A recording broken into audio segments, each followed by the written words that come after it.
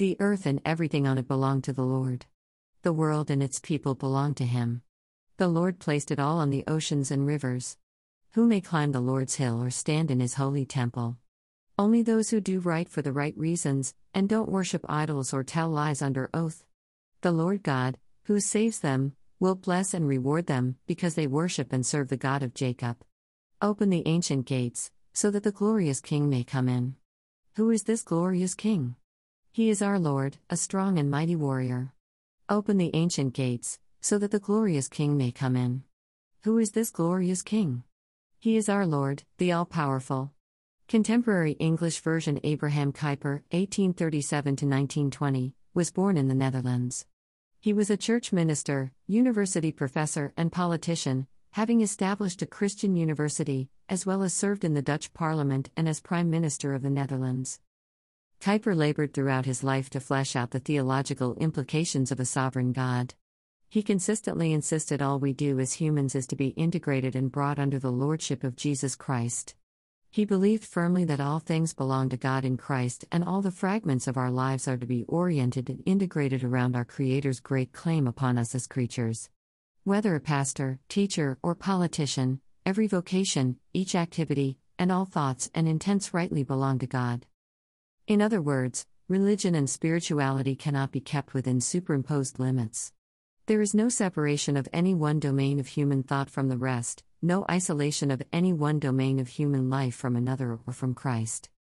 The spiritual life is not limited to merely the ethereal. It is both celestial and terrestrial, heavenly and earthly, concerned for the immaterial and the material. God cares about it all because it all belongs to God. God owns the world. So, the implications of this for us is huge.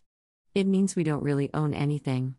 We are simply stewarding all that God has given us, including our very lives. The chaos of this world, from a biblical perspective, comes from creatures attempting to assert their own sovereignty and control things. Since we were not created to be little gods roaming about doing our own thing, the inevitable result is a topsy-turvy world. God's divine claim and ownership of the world means that absolute authority does not rest with nations, states, or leaders. Everything we see, as well as what we don't see, belongs to the Lord. Part of the task of believers is to confess and bear witness to God's rightful and benevolent rule in this world. In fact, Christians everywhere pray toward this end every week: "Your kingdom come, your will be done, on earth, as it is in heaven." The circle of life, within Holy Scripture, is the Creator God bestowing life and relationship to created humans, who then respond by practicing just and righteous living, thereby receiving renewal from the Lord and life anew. Theoretically, this movement can go unbroken. It is a regular celebration, for the believer, in consistent rhythms of worship and adoration of God. When we are able to get in the intended divine groove of faith, life, and worship, we will discover our meaning and purpose in the world.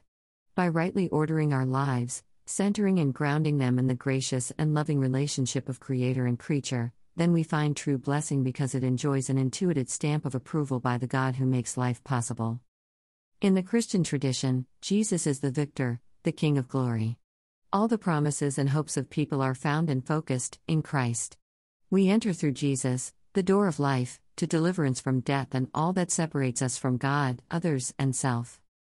Jesus comes to bring blessing, justice, righteousness, mercy, purity, and peace.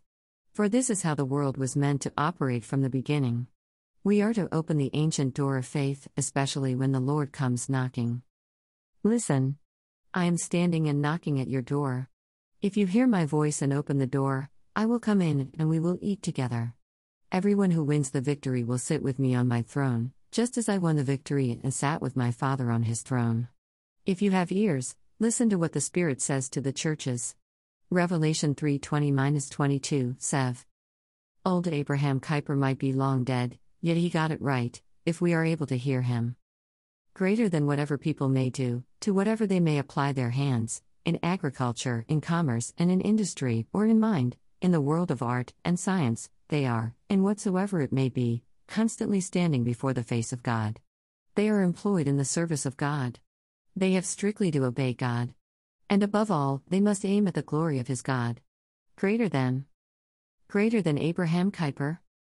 Blessed Lord, Creator of heaven and earth, though I am quite capable of fretting, complaining, and lamenting about how out of control things seem. The truth is that nothing is outside your grip. I may not always see your hand, discern your heart, or like your ways, but you are God and there is no other. So, continue to renew my thinking, gentle my heart, and deepen my worship.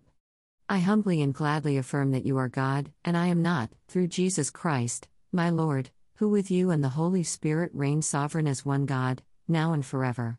Amen.